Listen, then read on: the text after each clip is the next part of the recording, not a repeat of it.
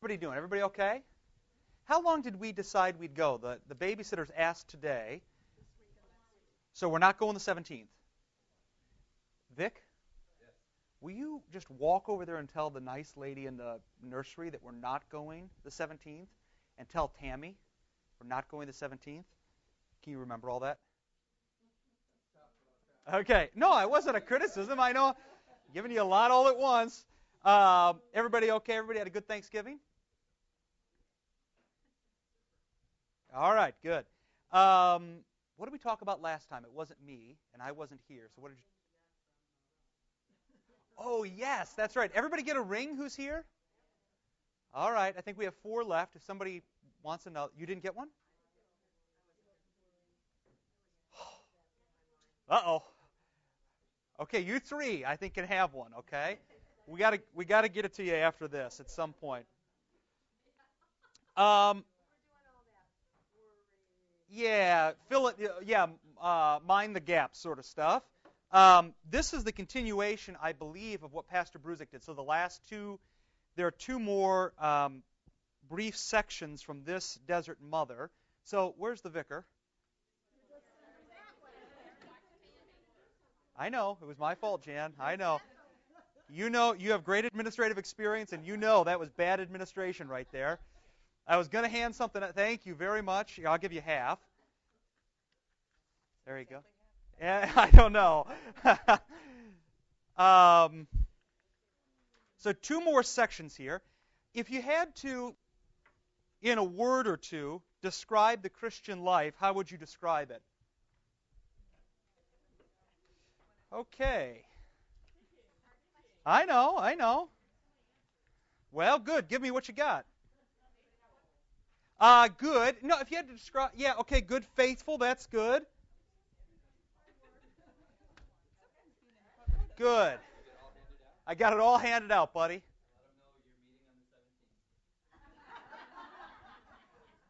You didn't really, did you? Yes, I know. I just believe what people tell me. What did you say? Hard work? Okay. Yeah. Yep. What else? I was actually waiting for you to say, what is it we're talking about again? Yes, right. Yes, I said, give me a word or 2 that describes the life of a Christian. I'm not talking ideal or not. I'm talking just what's your experience of the Christian life. Charitable, okay. Charitable. Okay. What else? Starting to bring a tear to my eye. Family. What else? Good. This is all in theory, right? This doesn't really actually happen. Kidding. Compassion. Okay. What else? Joy. Good.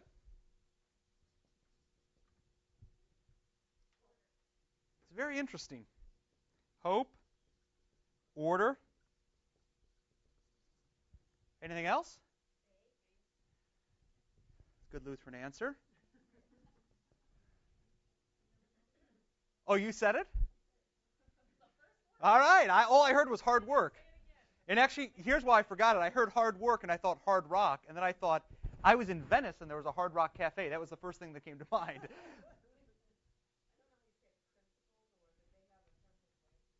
Yeah. Yeah, it's moral.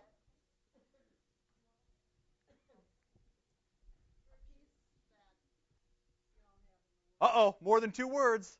Okay, peace. This is very interesting. The purpose, I thought you'd give me very different answers. Um, well, I'm going to in just a second. Jump into conclusions. Okay. No, partly, and this will come up in the reading I just gave you. And actually, most of these, here's the funny thing, most of these actually fit into what I would say. The Christian life for the early church, and so the context in which this is being written, and for us as well, was in the context of a journey.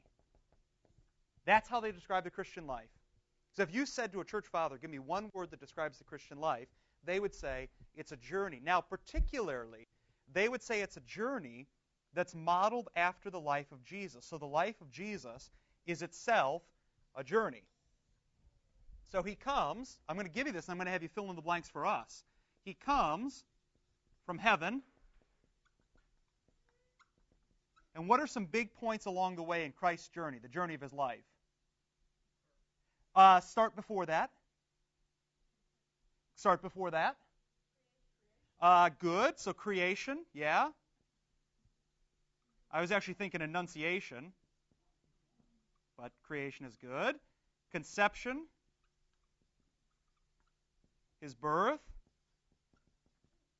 his life.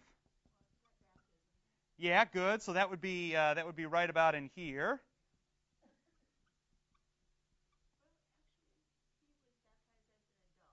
Yeah, so after birth, during life. Yes, he did. When he was 12. That's a great story where they can't keep track of him, right? Creation, Annunciation, conception, birth, baptism, life, death, burial, resurrection. Yeah. And in the ascension, he goes back to heaven. So Christ's life, here's a big Christ, is a journey from heaven, so creation. Let's take creation out because that's actually up here while he's in heaven. Annunciation, conception, birth, baptism, life, death, burial, resurrection, ascension to heaven. Now, if you had to fill in the gaps for human beings, what would you say? This is very important for the early church. Where does your journey begin?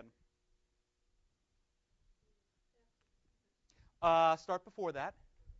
You actually have a journey before that. Yes. Even before that, think of now person as a big person P, not you individually, but humanity. Where does humanity's journey start? In Eden, right? From Eden. And what happens then? Eden, you have what? Fall. Good. Then what? Good.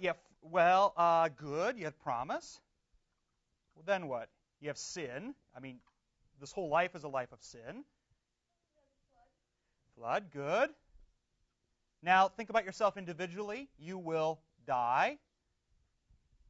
As we say at every funeral, you'll be buried with Christ. Then what happens?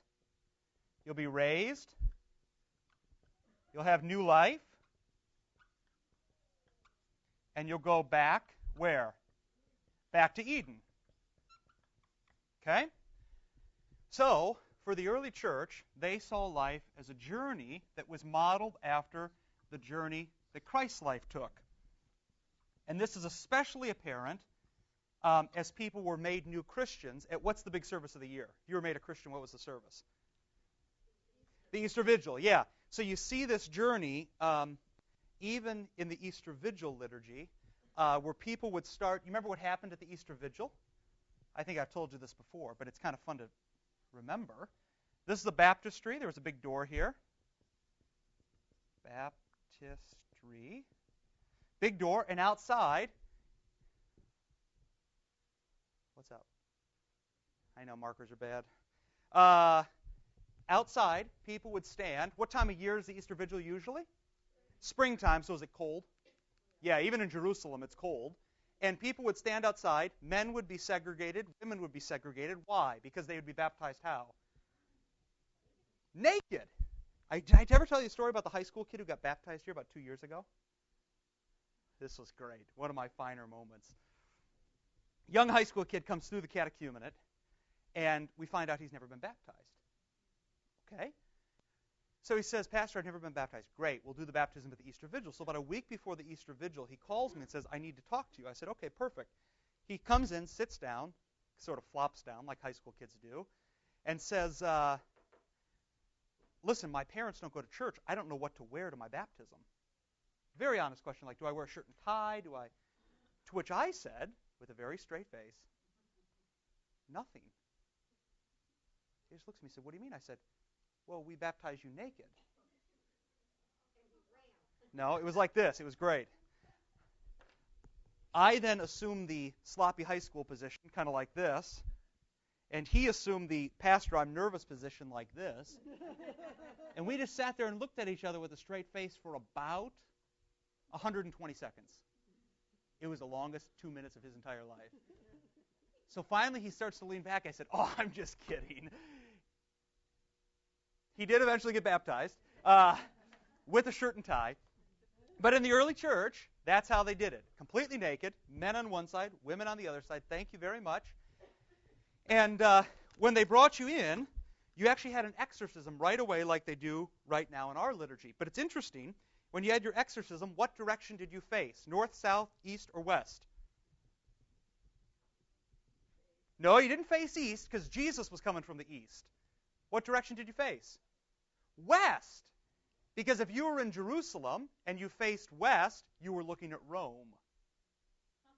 Isn't that interesting? The devil was in Rome. And I don't mean the Catholic Church. That's not what I mean. This is before that. Okay? But it was always assumed that Rome was the place where Christians were killed. So when you were a Christian about to be baptized, you'd face west because that's where Rome was. You'd renounce the devil. They'd put some oil on you. They'd bring you into the baptistry, and you'd walk down 3 stairs. Why did you go down 3 stairs? Yeah, good Trinity. What else? Yes, because in baptism, as St. Paul says, do you not know you have been buried with Christ 3 days into the tomb? Here's the flowing water. And then you'd come up again, 3 on the other side. 1, 2, 3. Why? Because then you were resurrected. Instantly then, they poured oil over the entire person. Back in the early church, they didn't have Easter lilies. So when you walked into the church, what was the smell you first had? Not Easter lilies, but the oil of baptism. That was the sign of redemption. You'd go into the church, they'd put a white robe on you, and then you got your first Eucharist, and at your first Eucharist, and this is everybody, men, women, children, everybody got the Eucharist. You got bread, you got water, you got milk, you got honey, and you got wine. All of this was given to you at the Eucharist. Why? Well, bread and wine are easy, body and blood. Why did you get water? To remind you of your baptism. Why did you get milk and honey? It's the promised land. And what were the Israelites on? They were on a journey for 40 years. You walk in, you get milk and honey, and then you got the wine, you got body, and you got blood. Make sense? This is how they viewed the life of a Christian. Now, you have to keep all that in its proper context when you read this section from the Desert Mother. So look at your sheet. Number 25. She also said, here below, we are not exempt from temptations. Okay? Here below, we are not exempt from temptations. Let me ask you this. I don't want to know what your temptations are, but how many of you are aware of your temptations? Yeah. That's a good thing because there are lots of people in the world who aren't aware of their temptations, even good Christian people, right? They're not aware that sometimes they're even falling into temptation. So if you're aware of your temptations, that's very good. This is why Pastor Bruzik drew for you the gaps and the valleys, and here's where you've got to put a stop on things. If you're aware of your temptations, what can happen? You can stop it before it comes, right? When I think of temptation, this is what I think of. You know that Allstate commercial where the guy goes shaky, shaky, shaky on the tree branch? But there's also the one where he's out running and he says, I'm a hot babe out. You've seen this, right? And like they show the guy driving the car into the light pole. That's how I think of temptation, right? That guy shouldn't be looking at the woman. And if you see her out running, turn your head the other way, okay? But that's how it is. Some people don't even know it. What do? They turn their head, and spiritually, they run their soul right into the light post, right? So, here below, we are not exempt from temptations, right? Because the devil is still around. The devil prowls around like a roaring lion looking for someone to devour. And who's he going to go after? Yeah, the Christian. This is the value of Luther. Luther understood more than anyone else the life of a Christian is a life of, as he called it, tentatio, temptation. There's very little temptation for the non-Christian. Why? They've already been won. But there's utter temptation for the Christian. For Scripture says, quote, "May you who think that you stand take heed lest you fall." That's interesting. We sail on in darkness. Okay? We sail on in darkness. The psalmist calls our life a sea, and the sea is either full of rocks or very rough, or else it is calm. It almost sounds like the parable of the sower. Remember? Some fell on rocky soil, some fell on cement, and some fell on good soil. The psalmist calls our life a sea. And the sea is either, is this boring you? Okay, good. The vicar yawned during a funeral the other day, and Pastor Nelson said everybody in the place could hear you yawning. That is so good. What's that? No, that's okay. I didn't. No. I'm still trying to get back on track from Italy, so I took a Unisom last night, and I took one the night before and slept solid for about 8 hours. But 3 times Emma came in, and she always comes to my side, and she goes, just keeps doing this until I roll over. And it sort of catches me. I don't know what I was dreaming about, but I was solid asleep, and she just keeps doing this, and she goes, I can't sleep. I used to say, let's go back to bed. Now I'm like, get in. So she just gets into bed. Although when I rolled over, I realized that Claire was on one side, Abby was next to me, I was in the middle, and Emma was, I thought, why am I in the middle of the bed? Can't even move in here. So, the psalmist calls our life a sea, and the sea is either full of rocks. What happens if the sea is full of rocks? Yeah, like that British submarine. I mean, the best submarine in the world. What happens to it? Goes on the ground. So all of these, military secrets that they didn't want to reveal about the submarine. Guess what? Everybody and their brother could see it when they saw the submarine. Only the Brits. The psalmist calls our life a sea, and the sea is either full of rocks. It'll break you up, and it's painful. If you get hit by rocks in a boat, you're going to survive, but it's a painful life trying to get back to land. Or it's very rough, always up and down, or else it's calm. We are like those who sail on a calm sea, and seculars, non-believers, are like those on a rough sea. We always set our course by the Son of Justice. Now that's interesting, because she says in the very first line, we sail on in darkness. Okay? We sail on in darkness. But she says, we always set our course by the Son of Justice.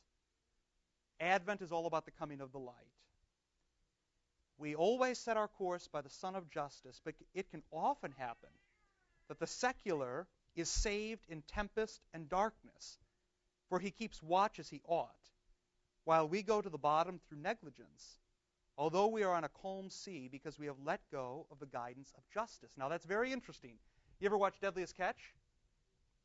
You ever see when the captain goes down to sleep and he leaves, his second in command in charge? Usually it's when what happens on the sea? It's become fairly calm, at least for an hour or two. But if it's rough sea, who's always awake? The captain. Now what is this spiritual mother saying about the Christian life? What's she saying? The secular, the non-believer, because they're always in rough waters, what are they always doing? They're always keeping watch. They're always keeping watch. What does the psalmist say? Keep watch. So she says, but Christians, because they sail on calm seas, they don't always do what? Keep watch. See how she's turned this whole thing on its head? What she says is, you Christians are great. You have calm seas. But guess what? Because the sea is calm, what don't you do? You don't keep watch. And if you don't keep watch, temptation will jump up and take you. This is interesting. The secular is saved. The unbeliever can be saved in tempest and darkness because he keeps watch as he ought. I find that fascinating. Basically, she says, rejoice in the fact that you have calm seas, but learn to keep watch like the unbeliever.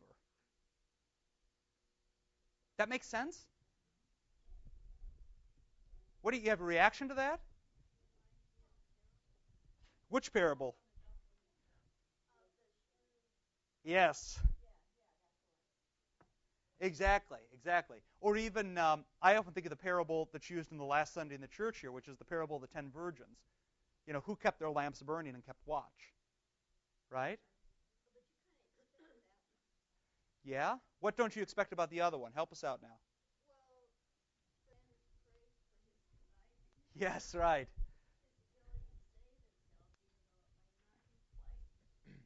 Yeah, you remember in that text, I think I said this because I preached on that text. In the Greek, it says the shrewd manager acted wisely. He did two things. One, he acted, and two, he was wise. What's our problem sometimes? We're very wise. We don't always act, or we're very active people, but we don't act with a purpose, which means we don't act wisely. Think about your life in the church. There are lots of people like this. There are lots of, we'd call these busybodies, right? And there are lots of people who are very bright. But until these two things come together, nothing can ever be accomplished. I shouldn't say nothing. The full extent of what Christ wants to be accomplished can't be accomplished. So, even the unbeliever acts wisely. Why? Because he keeps watch. Okay, so how do you keep watch? And then we'll talk about what it's called when you don't keep watch. But how do you keep watch? What would be a way in which you'd keep watch? Yeah, I was thinking about it this morning. I talked to someone the other day who said, make sure you keep your prayer life up. And this person was a Catholic, actually. And I found it surprising because when you think of, at least this was my misconception when I was a kid, Lutherans are really good at saying their prayers, but not really good at going to the Eucharist. And Catholics are really good at going to the Eucharist, but not very good at saying their prayers. So I found it stunning that someone sort of that sacramental could say your prayers. And I was reflecting on that actually this morning, that Lutherans need to do more of that. Prayer is not a replacement for the sacraments, but prayer is in addition to the sacraments. So no Lutheran can say, well, I read my Bible and say my prayers, so I don't need to go to the Eucharist as often as I can. Not at all. But they also can't say I go to the Eucharist every day, so I don't need to say my prayers. So it's a both and. It's a both and. Go ahead. Do you have something? Okay, no. Exactly.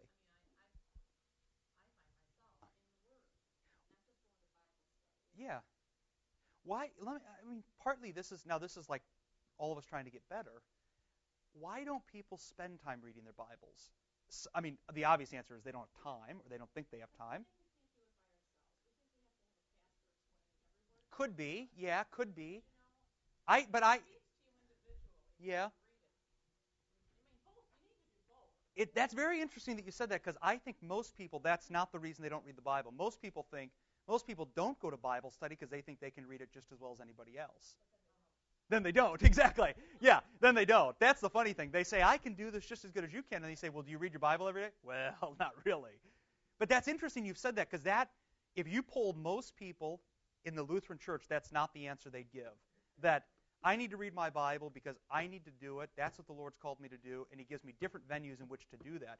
Most people would say, I need to read my Bible because, geez, I don't need to listen to anybody else tell me what the Bible says. But why else? So people don't have time.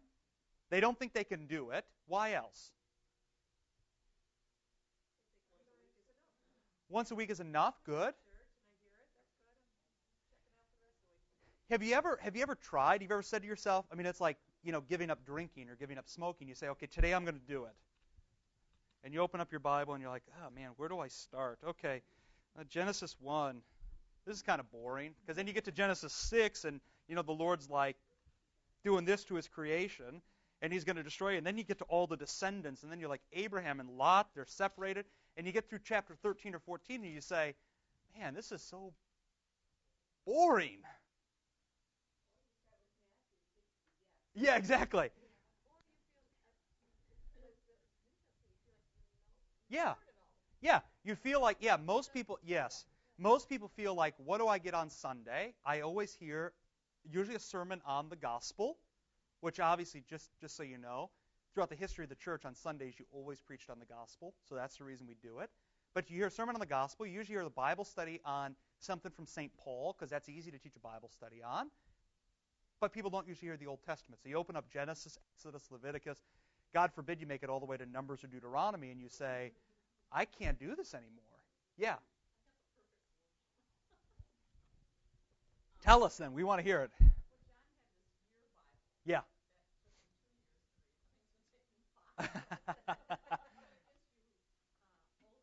Yep. Mm-hmm. Good. Yep. Good. Yep. Exactly. Yeah. That's right. And it's helpful when, and sometimes they actually do this, it's helpful when someone has thought through that and said, there's an Old Testament reading, the New Testament reading, it's nice if it sort of interprets the Old Testament reading or gives you a fulfillment. It doesn't always do that because you have 365 days worth of readings, but more like a lectionary than like a daily reading schedule. Do you see what I'm saying? Lectionary in the church is meant to interpret everything else. But I think you're right. Partly, you've got to find a way to do it. Okay, this is just, yeah, and this is the keeping watch part. So how do you keep watch? Read your Bible, find a way, and if you need advice, find something that will help you. My advice is don't start at Genesis and try to read the whole thing. Very few people have the patience for that. I don't have the patience for that. Okay? And don't start at Matthew and read the whole thing. Yeah, Kirby. Yep.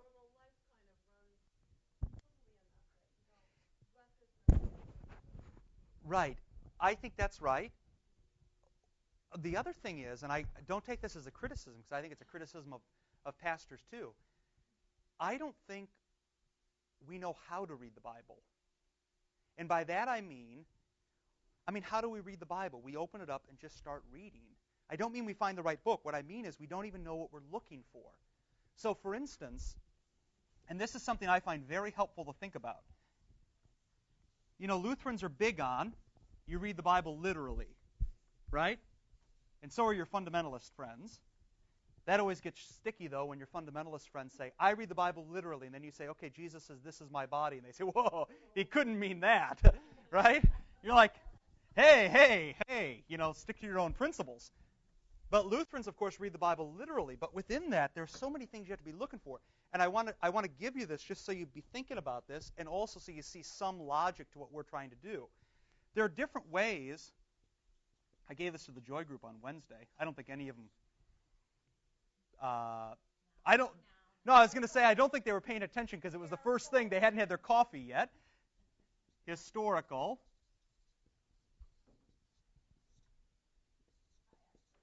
You are a nice woman. You want to do this section? Okay.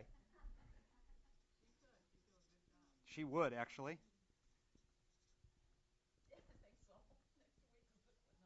Next week is the quiz. What does this THIS mean? Good Lutheran question. When you read the Bible, there are different things you have to look for. And I think this is part of our trouble. We read, for instance, the begets. And what happens? You get to the begets and you say, what the heck is this trying to say? And you can never quite figure it out because you're just reading beget, beget, beget, beget, beget. Yeah. Okay, good. Yes, you get it. Think about our catechumens who have not been to church in 10 years. They don't get it.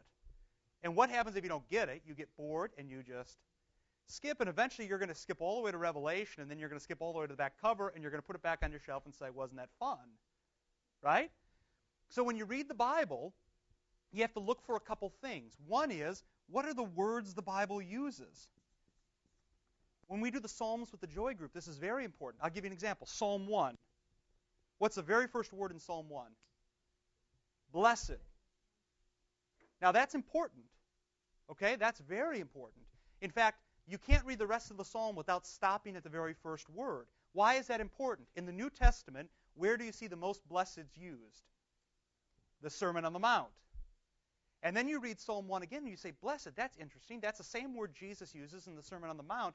And by the way, look it says, blessed is the man. It's a single man who is a man's man. That might be who? Jesus. So you have to stop at the words. You have to look and see, what are the words saying as I read through this? Then the logic. What's the whole sentence trying to say? So go verse by verse. What does this say? What does this mean? And the rhetoric, which is basically, how winsomely did the person say it? Winsome. Okay? So for instance, some parables are more winsome than others. The prodigal son, why is it so popular? Because everybody finds their place in the story. The parable of the unjust steward, nobody understands. Why? Because nobody wants to find their place in that story. Who wants to be the unjust steward? Right? So partly, how winsome is it said? Then you also have to look and say, now what time is this written? Is this written in 50 BC or 200 BC, or is this written in 90 AD? That makes a difference. If you're reading the New Testament, that makes a difference. Also, what's the culture? So I tell you all the time about the prodigal son and how when the father ran down the hill to meet his son, if you were living in the first century, you would see that as something to be ashamed by. Remember Aristotle, noble men don't run. Unless you know that, you don't see the significance of the father running. And finally, what's the religion? Who are they worshiping? Obviously the Christ. And then finally, and this is the question we miss, what does this mean to me? So you read the begets. The ultimate question you have to ask is, what does that all mean to me? If the begets are just the begets, why read it? Unless you can say, that begetting continues, and I find my place at the end of the chain. Make sense? So this is ultimately, where's my spot? These are all things you have to keep in mind as you read the Bible. Okay? Make sense? So partly, does this make sense, Jan? Okay, good. So partly, manning the ship and keeping watch is to read your Bible, but not just to start at Genesis. Come up with a plan, and then when you start, keep all these things in mind. The Lord is trying to tell me different things, and ultimately, everything points back to the person of Christ. Ultimately, yes. Yep. I know one of the editors for that book. My name is very small on the last page. It's like this. You can't even see it. So much for CPH. That just went on the radio. I mean, I love CPH. Daily Treasury of Prayer. No, it's like 30 pounds. I know you do. Concordia Publishing House. It came out with the new hymnal. It looks like it's about the size of your Bible right there. It's very nice, though. What it gives you it gives you 3 readings, right? A reading from the Fathers or Luther, and it gives you some prayers or a prayer. Perfect. Eventually, it runs you through. It does it not by the Bible, but by the church year. Yeah, exactly. You might still get that, but it uses a church calendar, which is a helpful plan to have.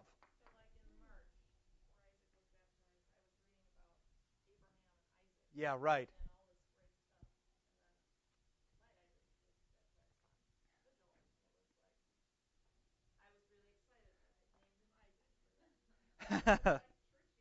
That's right. That's great. No, I would recommend it. It's a very good resource, and it is uniquely Lutheran, which is nice. It gives you some good bits from Luther.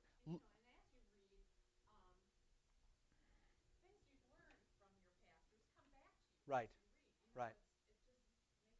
Yeah, yeah, exactly right. Yeah. Look at number 26 there. This is where it gets a little more sticky, at least for me as I read it. So you've got this notion of sort of a deceptive calm. Yeah, the world may be calm, but you know that when the world's calm, someone is sort of running free course and you can't quite see him. You ever said to yourself, man, my family's doing pretty well right now. Life's pretty good. I'm not arguing with my husband too much. Everything's okay. And then what happens? Boom, out of nowhere, everything's turned upside down.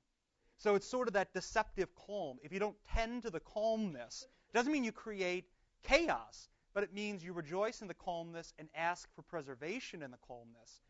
If you don't tend that, everything falls apart again. So now number 26. She also said, there is grief that is useful, and there is grief that is destructive. Now, how would you describe grief? We often think of it in the context of death, but how would you describe it? Yeah, you grieve loss, right? It's your reaction to a loss. It can be anything. Yeah, but it's usually a reaction to a loss. That's right.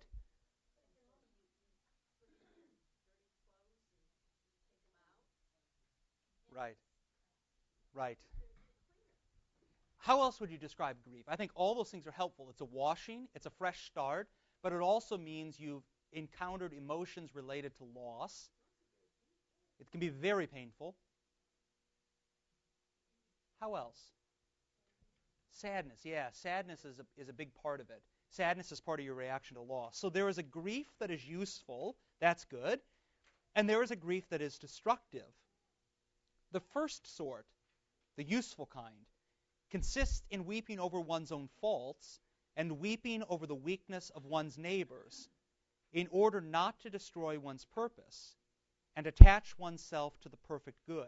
I don't know if you've thought about that. Have you ever, it's easy, maybe it's easier for us to weep over our own weaknesses. Have you ever sort of wept, maybe not physically, but emotionally or spiritually, over the weakness of your neighbors? Sometimes I ask myself this question: how can Christians act that way? You ever ask yourself that question? How can they act that way? And it's not like you're angry. Sometimes it is anger, like, I can't believe Christians would act that way. But sometimes it's, how has the world come to this? Exactly. I often say to myself, can we really be that bad? Or is there really that little hope? Okay? But there is also a grief that comes from the enemy, full of mockery, which some call axidy, or you've heard it, asidia, axidy. The spirit must be cast out mainly by prayer and psalmody. Now, axidy, just so you know, I know it sort of emerges in the Middle Ages, especially among monks. Now, these women are in the early church, so obviously they use the term too. It's being sort of re-engaged today among postmoderns, which is interesting, and among, I don't want to call them mystics, because that's the wrong term, but people who are deeply connected to their own spiritual lives, so spiritual mothers and fathers. But the word you would know is apathy. How would you describe apathy? Yeah, it may even be less than that, but you're right. Whatever. Yeah, who cares? Yep. How else? I think it's more than that, because you can be lazy and care. There are lots of people who care that are just lazy. Unattached, that's good. That's very good. Yes.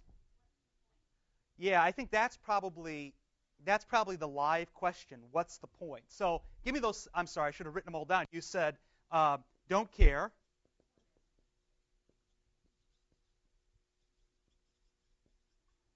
You said unattached.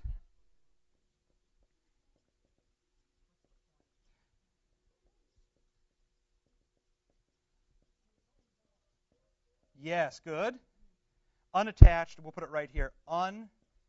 Uninvolved. Okay. Anything else? Yes, it almost is, yeah. It's near, let's just say near death.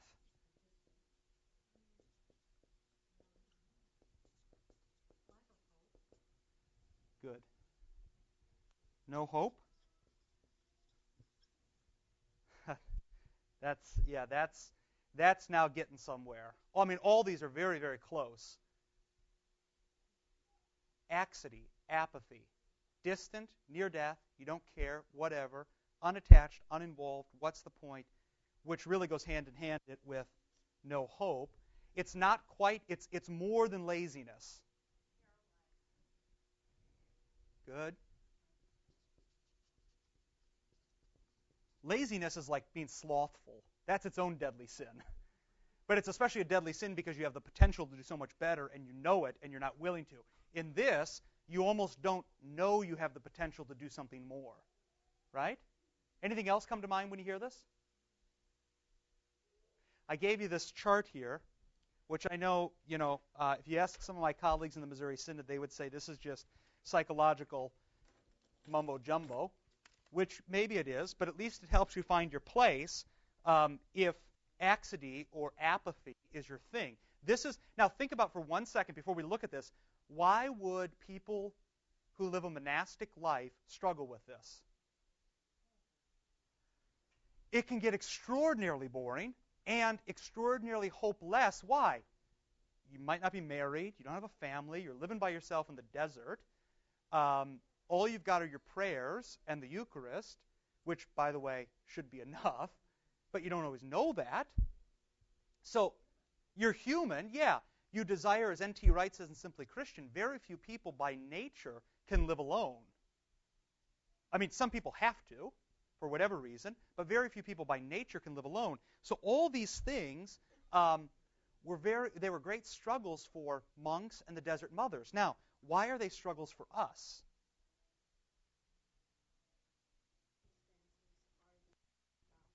Yes. Good. So look at your sheet here. Apathy, which let's just use that instead of laxity, because that's more common to us, but it really is the same thing. Apathy is in the lower left-hand corner. And the way you read this is, your emotion or your current state is dictated by the challenges you face. Is the challenge level high or is it low? And also your skill level.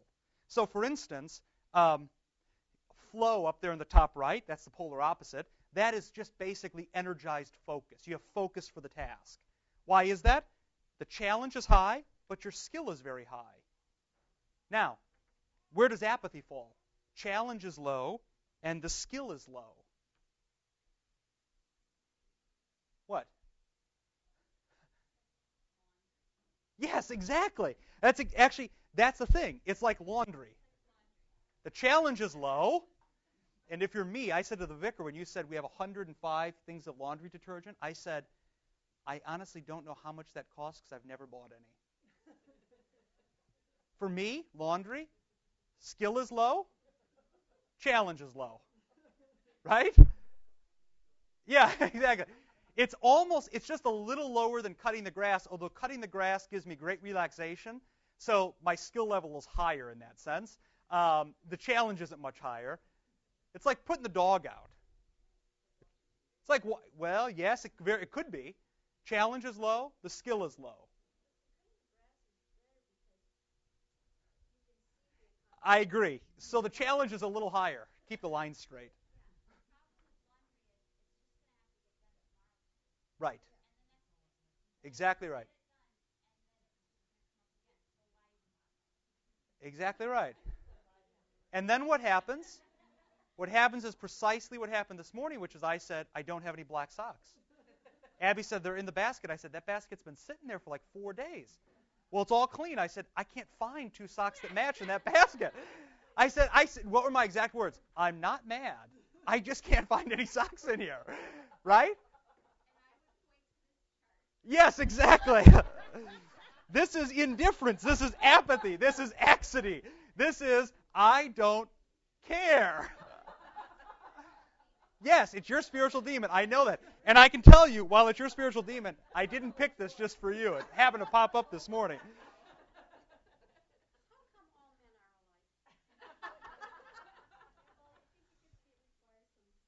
Yes, it does. Yes, it does. Yeah, that would move closer to boredom than it would to apathy. That's right.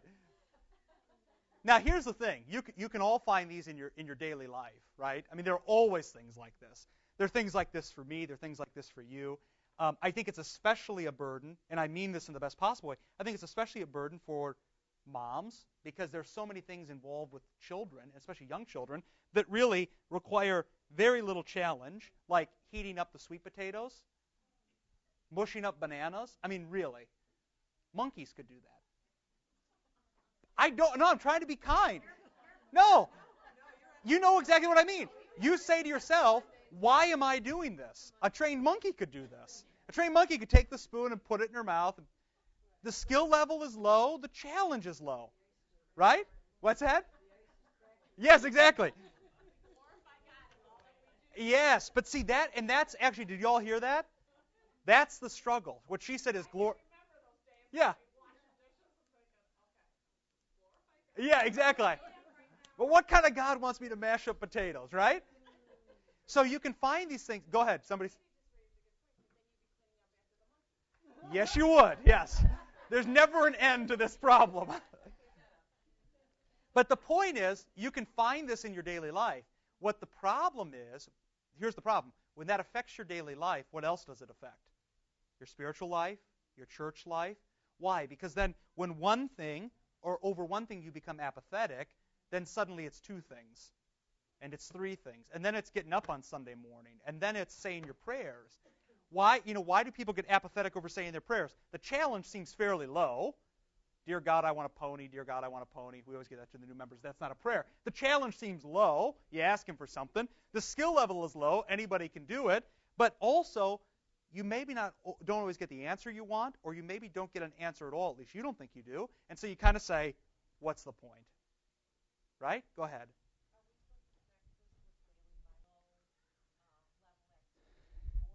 Yes.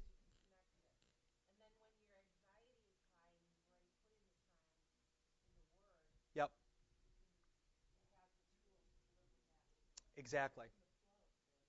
Yeah, here's the bottom line. The summary point is to live a life of apathy is really to live at the lowest common denominator. Challenges are very, and I don't mean you don't have things in your life that you have to do certain things where the challenge is low and the skill is low. But when this begins to affect everything, you're always living at the lowest common denominator. And part of the problem I would propose to you with churches in general, and specifically our church over the past 18 months, is lots of people got to this level, and so what happens? The entire church functions at the lowest common denominator. Okay? And it doesn't mean people were mad or angry or anxious. It just means they kind of thought, what's the point? For whatever reason. Things were okay, what's the point? Things were bad, I can't stop it, what's the point? Right? So we have to emerge from an apathetic life. Why? Because actually the challenge right now is very high. And all of you have skill levels that are very high. Nobody in this room can't do something for Christ and his church. So you have to move from apathy through boredom to relaxation. I actually think if you ask most people today, they're at the relaxation point. As far as church is concerned. Have you been to church and seen how happy people are? And how I get the impression people were like this. 10 months ago, I was thinking it's, November. 12 months ago, November is when everything went bad. But people were like this 12 months ago. And now they're a little more hopeful, a little more happy, but they're still not ready to go full blast and have energized focus. I mean, am I wrong? That's the impression I get. They're very happy. They're very comfortable. It's, as we often say, it's comfort food right now. But at some point, you have to move beyond relaxation, which is high skill level, low challenge, to see there's a big challenge, and we all have high skill levels. It needs to be flow or energized focus. That make sense? Yes.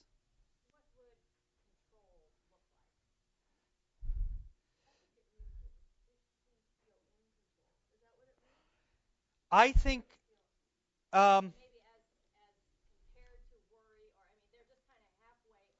yep, right.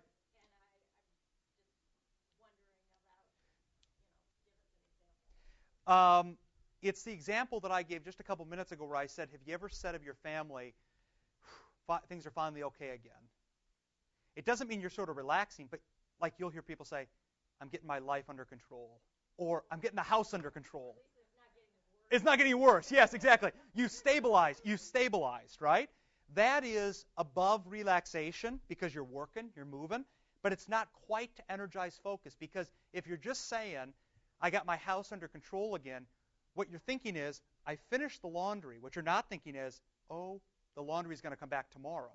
And energize focus to meet it so that when you meet the laundry again, you're not at apathy, you're at, how can I get through this and do something better?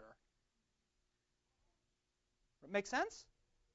So none of these things are bad. I mean, don't read this and say, oh man, I'm apathetic. That means I'm a horrible person. It just means you've got to move from here to here. And that may go this way. It may go this way. Who knows how it's going to work? But from here to here is where you've got to be. From apathy to energized focus. Or maybe it's from boredom to energized focus or relaxation or whatever it may be.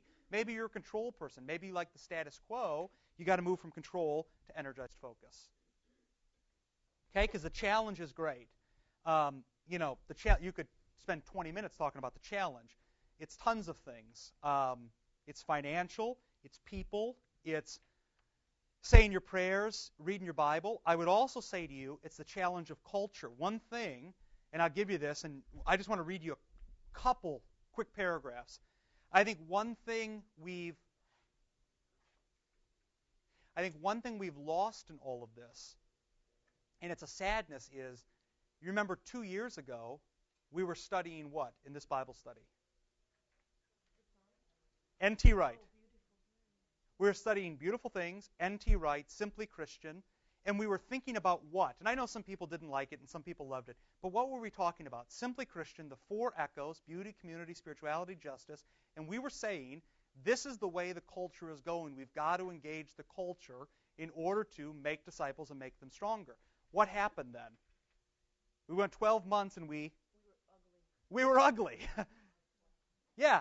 Not only were we ugly, but if we didn't just stand still, we actually moved backwards. So I think, again, now, as the Brits would say, it's high time. Now it's high time to re-engage what it means to talk to the culture. Because here's what's happened. We've moved from, this is actually to Sandy's point. This is good. We've moved from chaos to control. Now we're getting our house in order, and we've got to move to energized focus. Which means what? Not looking at yourselves, but looking at the world, right? So for a long time, and we talk about this every week when we choose music, when we talk about pace, when we talk about sermons, it's moving people from here to here. It's moving them from chaos to comfort food. I mean, I'll be honest with you. We've talked a lot, and this is just so you know, we actually do think about this kind of stuff. Even hymns, even what we're going to do for Christmas, all those sorts of things, it's got to be, to a certain extent, comfort food so people feel like they've got control of their lives again. There are some hymns, I'm not going to tell you which ones because some of you probably love them. There are some hymns I just don't think are worthy of being sung for whatever reason. Usually, you know how you know a bad hymn? It says public domain at the bottom. If it's public domain, it means it's not good. No, I'm kidding. But there are some hymns that... Public domain? Yeah, okay. Well, no, it doesn't mean it's a classic. Gregorian chants are not public domain. See, now you're jumping to conclusions. You're going back to chaos. You moved us from comfort food back to chaos. Now I'm trying to get us to comfort food. Well, that would be in the chaos category. Okay, here.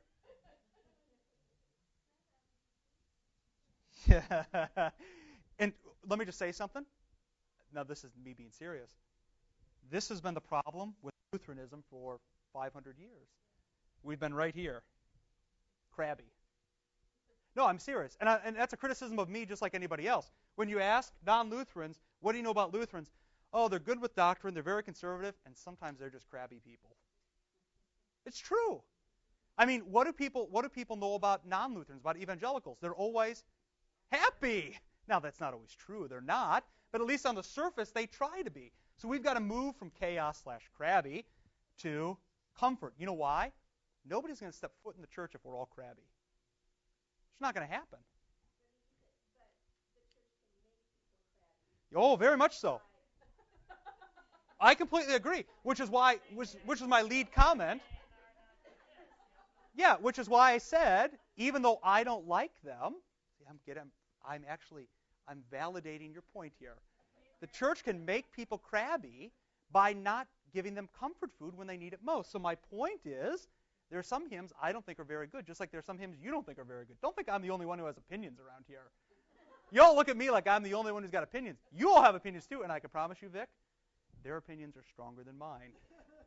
Okay? It's giving people comfort food. So there's some things we sing, there's some things we do, there's some things we don't do because we know it's a time for people to gain control again. However, if you stay here, you're never living to your full potential. So we were here, you got to go here, and now we got to get back to here. And I would at least propose to you that means to re-engage the culture. So I've given you this. This was the cover story in September of Christianity Today. And I've told you some of this, the hipster faith stuff, all these young people. And believe me, it's got its own set of troubles, just like classic, evangelical Christianity has its own set of troubles. But I think some of this is fairly interesting. Look at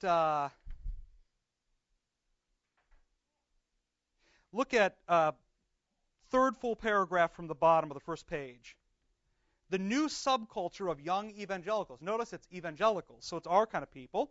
I call them Christian hipsters.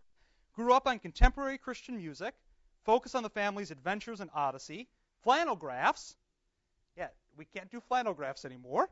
Vacation Bible school. That doesn't mean it's a bad thing. It just means we got to think about it. And hysteria about the end times. I can remember growing up, every kid was reading what? Left Behind. They had no idea what it meant, but they were all reading it. Why? There was some hysteria over year 2000. I can remember in the year 2000 sitting in a friend's basement waiting for the clock to strike midnight, hoping all the power would go off. Like, hey, that'd be kind of cool, right? Now, all of that is laughable to them as they attempt to burn away the kitschy dross of megachurch Christianity of their youth with its emphasis on soul winning at the expense of everything else. Now, why is that? Soul winning at the expense of everything else. Soul winning is what? Low common denominator or high? The lowest. You're not a Christian just to stay out of hell. And that was Christianity for years and years and years, and that was Lutheranism. We just want to get you to heaven. I can remember at the end of every service as a kid, the pastor would say, this is a Lutheran church, if you don't know Jesus, come up and pray this simple prayer. Jesus, I'm a sinner. Jesus, I'm sorry. Jesus, save me. He didn't care a dime what you did the rest of the week or the rest of your life. What he wanted to say was, lots of people were saved here. That's not being Christian. And trade it for something with real-world gravitas. Now, some of this it'll make your head spin. Look at the second page, and then we'll be done. I encourage you to read the whole thing, though. These people, top of the page, make sure their churches can check off all the important items on the hipster checklist. Get the church involved in social justice and creation care. If we don't talk about, at least to a certain extent, preserving the world and caring for creation, there are lots of people who say, well, you're not really Christian. Show clips from R-rated Coen Brother films. Now, we don't do that during the service, but occasionally for confirmation. Sponsor church outings to microbreweries. We've already done that, so that's good. 20-somethings. 50 of them showed up. That was our biggest 20-somethings event, to the microbrewery. Yes, we can do that too.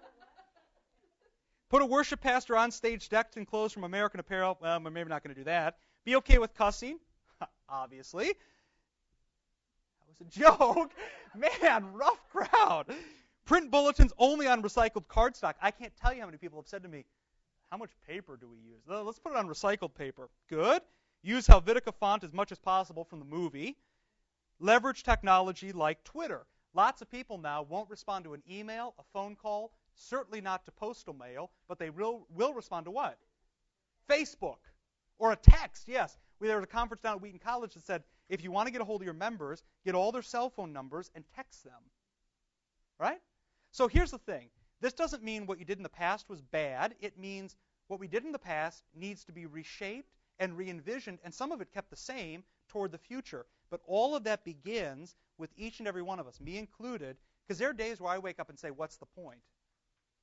I mean, that's just life. But move from indifference, not caring, hopelessness. I mean, Advent, the color is blue because that's the color of hope. Move through all of that up to flow, energized focus. That is precisely what the desert mothers were trying to get through. And if you don't man the ship, what happens? You hit rocky ground, you get in a bad storm, and that's when we have chaos like we've had before. So we don't want that. Okay? Any questions? Yes. I feel really old. I can remember, when reading Left Behind and Yep. when that was all the way Yep. to Get people in the church. Yep. people, and now it's just kind of it's passe. So Yep. what, this is, Twitter or cuss or whatever you do. Eventually, that will be passe. Could be. Yeah. Well, it will be. It will be. It will be. So The question. why Yeah. bother with? What's timeless? What worked? What always works? Yes. And here's. Yes. Good. What do we have now that we had then when they had Right. an odyssey that will still be around? Yeah. 20 years from now, when people are laughing about, I can't believe we used Twitter. Yeah. Right. Yeah. And you can already see, real honestly, some of that already going away. Yeah, I mean, it changes. It changes with the moment. The point is, you can't look at what we struggled with before was people wanted answers to their questions before they would join a church. So the church was all about giving people the right answers. If you gave them the right answers, they would join. Today, it's very different. People want to feel like they belong. People want to feel like they have a home. People want to feel like they're no longer alone and no longer unloved. You can't engage that by just saying to them, Jesus died for your sins, John 3:16. You have to engage their loneliness and their deep-seated desires, which are different today than they were before, by engaging them culturally. So what are the cultural things that they need most right now? Here's the thing. Young people feel like they belong when you invite them to a microbrewery. They just do. For whatever reason, right, wrong, or indifferent, they feel like, I mean, I can't tell you, we had one guy who was a complete unbeliever. He came to the catechumen, and I said, why are you here? Well, because I drank a beer with you. That may not have worked 30 years ago. It works today. But the difference is, behind the cultural desires of people today are deep-seated desires for things that are timeless, which is very different from other cultures. The things that they want, the ancient, the grand, the well-tried, the countercultural, that's what people want ultimately. Beauty, community, spirituality, justice, those things are utterly timeless. So the way in which we engage the culture is going to be different today than it will be in 20 years than it was 20 years ago. But the unique thing about postmodernism, which I don't think is true of every other culture, behind their cultural desires is a deep desire for that which is timeless. And other cultures didn't have that. Contemporary worship is not timeless. The liturgy is timeless. Why did we do contemporary worship 20, 30, 40 years ago? Because we felt like that's what people wanted. Guess what? Their deep-seated desires weren't timeless desires. They just weren't. But today, and this isn't across the board, there are lots of people that don't have these kind of desires. But if you ask people, belonging, that's an eternal desire. It's not good that man should be alone. Right? I mean, community, justice, all those things are from Eden. So you're right. The way we engage in Twitter, Facebook, whatever, that's going to change. But the unique thing about today is their desires, deep-seated desires, are timeless. And we have a very unique opportunity now. There'll never be 20 years like this again for who knows how long, or 30 years, who knows. It's just, this is the time, especially for what Lutheranism has to offer. And let me say one more thing. Part of the reason why we've struggled as a Lutheran church, part of the reason is, why are Catholic seminaries booming and evangelical seminaries booming? Because they both have a brand, they both have an identity. Catholics have gone back to the very ancient church, Latin Mass. Evangelicals have gone back to solid Bible teaching and dynamic pastors. You can pick what you want, but they have a brand. The problem with Lutheranism in the seminaries, we don't have a brand. We don't know what we are. We do everything and anything and everything because we want to appease everybody. We actually need to have a brand and say, this is who we are, and we want to have you here, but we realize it's not for everybody. That's the difference. That's why other places are flourishing. Yeah. Any of those things can, any of the ways we relate to people ultimately goes back to community and what you Right. gave to that guy who came at catechumen was not a beer, Right. from a relationship. Yep. And I feel like a lot of those things kind of take out the relationship part. Yep. If we just can get them in the door. Right. But it's not about getting people in the door. Exactly right. Yeah. Actually, and it's not easy. Right. To have a relationship with everyone. Right. That is what Christ came to do, is have a relationship. Right. So doing the community and Yep. bringing in the beauty. It's not the end. Yeah. Okay. Sorry, we went 10 minutes over. Let's pray, and we'll get going. Lord, remember us in your kingdom and teach us to pray. Our Father, who art in heaven, hallowed be thy name. Thy kingdom come, thy will be done, on earth as it is in heaven. Give us this day our daily bread, and forgive us our trespasses, as we forgive those who trespass against us. And lead us not into temptation, but deliver us from evil. For thine is the kingdom, and the power, and the glory, forever and ever. Amen. Okay.